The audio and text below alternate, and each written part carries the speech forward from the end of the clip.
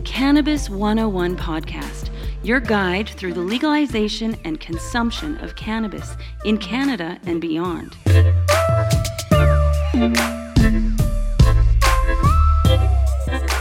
Joined today by Sam from Semantics Glass. We are here at this wonderful pre-Christmas cannabis sale. I guess tell me a little bit, Sam. First of all, thank you very much for joining me. Tell us a little bit about Semantics Glass. All right. So I started glass blowing about 5 years ago now. Before that, I was a baker. I really enjoyed the creative aspect of baking. I got to blow sugar once, and it kind of really pushed me to want to learn to blow glass because I was interested in it. I was always into the whole culture of smoking and glass art and stuff like that. So I moved to Edmonton from Lake Louise. I'm originally from Ontario. And I moved to Edmonton, and I got offered a job at a glass blowing studio. Pixie Glassworks, they're right here in Edmonton, offered an apprenticeship, and I was like, yes, I would love to do that. And as soon as I started blowing glass, it was just that was where I needed to be. Hooked you. Yeah, exactly. I was not looking back. So had you ever considered this in the past at all? No, I was always interested in it, like I said, but I never really thought that it was something that I could do. I'd never been to a glass blowing studio or anything like that, so I didn't think that it was just something that anyone could kind of pick up. Yeah. So once I started, I was hooked. It's amazing what something you can't expect can have such a profound impact on your life. And sometimes that's such a great surprise. So how long have you been doing this now for? About 5. Actually, it would be 5 years in November. So a little bit over 5 years now. I've been doing it full time for myself since... I think about May. Congratulations. I branched out on my own, doing my own thing. So that's awesome. It's good to be able to work on my own stuff. It was nice to get Pixie to teach me because they taught me quality control and how to really make something over and over again and make it perfect. Maybe not perfect. Nothing's perfect, but you know what I mean. Yeah, exactly. Give you that quality control. Great finished product. Yeah. And now that I'm doing my own thing, I get to work on my own creative outlets and Yeah, it's great. I love it so much. How much is for me, cannabis is it really helps with creativity. There's a saying in journalism is write high, edit sober. So you come up with these creative juices for cannabis. How much does it play that part in you coming up with an idea? Oh, absolutely. I love everything that comes with smoking weed. It's a communal thing. It brings people together. It makes people more creative, makes them feel more themselves. Right. So I love that about it. It's really helped me find my kind of creative influences and stuff like that. So how do you, is it an idea that pops into your head and then you go from there? Do you start on paper? What's the process like? It depends. Usually it's when I'm trying to fall asleep at night.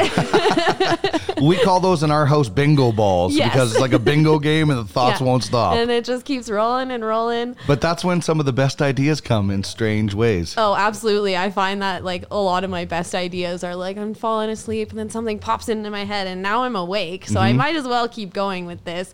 And sometimes I'll draw things out to try and get a better feel for it. But a lot of the times you kind of just have to go for it. Glass works a little differently than every other medium. So you kind of just have to once you know how glass works together, you kind of just have to go for it. A lot of things you can play out in your mind first, but just kind of going for it and seeing what works and what doesn't. For sure. Yeah. There was probably a point, I think for everybody starting something new, for me, it was starting this podcast and learning all the technical things. You run into these the frustrations, and in glass blowing, I'm sure there was a lot of trial and error. But to be at the point you are now, when you look back at that, it must make it more satisfying, right? Because you learned a brand new craft. Yeah. Oh, yeah. And it's like I said, not like anything else. So there's no way to really practice in other ways. You have to just go for it, and you're gonna fail, and it's gonna be frustrating, but that's the only way to learn, which is kind of down-putting sometimes. It's like, this is not working out. It's not working out. I suck at this. But then you hit a plateau and you're like, okay, maybe I do got this. And it's up and down. So like, you can't be too hard on yourself. It's not always going to work out. You're going to break glass. That's just the way it is. Yep. Yeah, you have to accept that. Yeah, you have to break eggs to make omelets. Exactly, so it's the same thing. So tell us, what is available, maybe some stuff here and maybe some stuff available and where people can find some of your work. So I do mostly like pipes, some jewelry and stuff like that. I like making pendants and earrings. Lots of pipes though. I haven't gone into rigs yet. Not quite there. I'm a little something nervous. to shoot for, right? Yeah, exactly. Yeah. There are milestones to get to. I've done cups and shot glasses and stuff. All our stuff is available here. But I also sell to some shops in Edmonton. Shell Shock has a lot of my stuff. Okay. I've sold to Jupiter. Who else in Edmonton has my stuff? Oh, Two Guys with Pipes in West Edmonton Mall. I think those are the stores I'm in Edmonton. We're in some Hempies in Langley. They've got some of our stuff. We met them at the Glass Gathering this summer, which was an awesome That sounds like an interesting event that I might have to attend next year. Yeah, it's really cool. This was our first year going, and it was like, why have I not done this before? Like lots of glass blowers and just people in the industry, like being creative together and getting to know each other, and it's a great community. So, what's the process like? Is it something that you work on all week on an item? Is it quicker than that? I'm not really sure how fast something goes from start to finish in the glass blowing industry. That is a fair question because not a lot of people have experienced it or seen it to know. It depends. Like some things are pretty quick to make. Like pipes generally, like if you're making like a simpler style, can take you like half an hour to an hour. But the time it took to get to that point to be able to make it that fast is really what matters. Right. Some things take weeks to make. You can just kind of work on pieces. You can keep putting it back in the kiln, which is like basically an oven that heats up our glass. You can just like take it in and out, work on it for a bit, and then you're like, okay, I'm done with that for today. I don't want to mess it up. I'll put that to the side and work on something else. So yeah, it just depends. Like some things are pretty quick. Some things can take days or weeks or longer.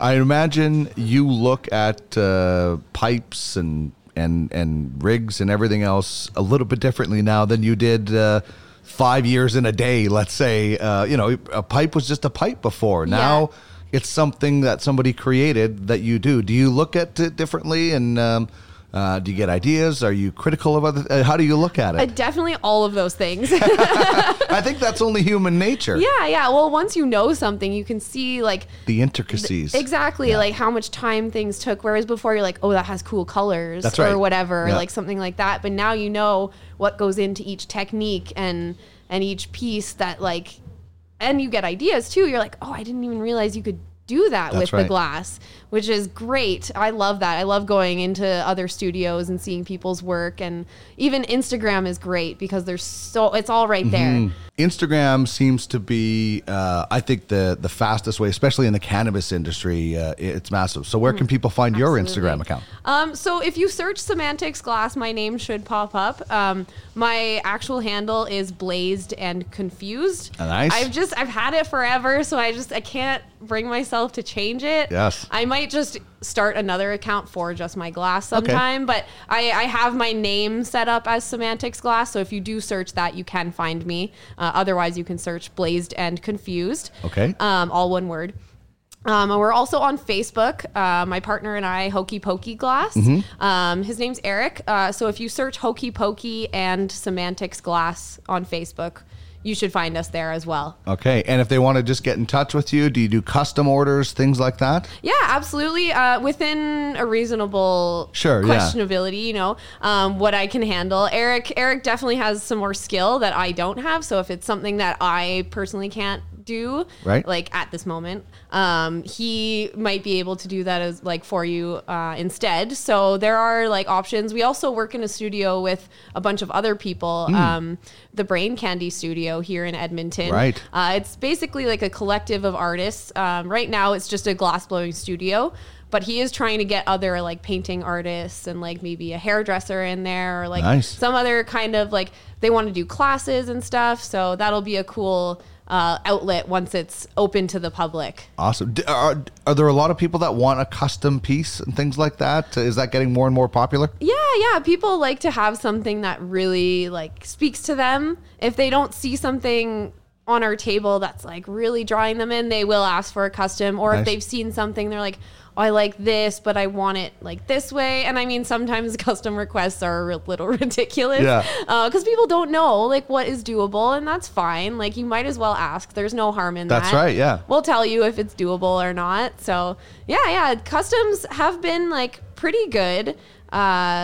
People are asking for them more and more, I feel like. Though a lot of people will see a piece and be like, that's what I want, which is great too. All right. So where can people track you down? Instagram, Facebook, anywhere else?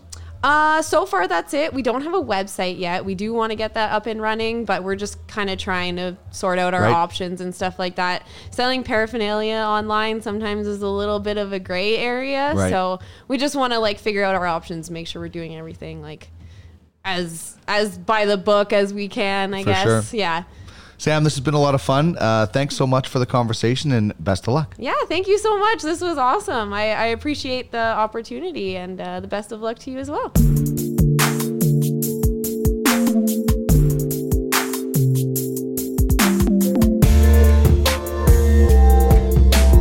This is the Cannabis 101 podcast, your guide through the legalization and consumption of cannabis in Canada and beyond.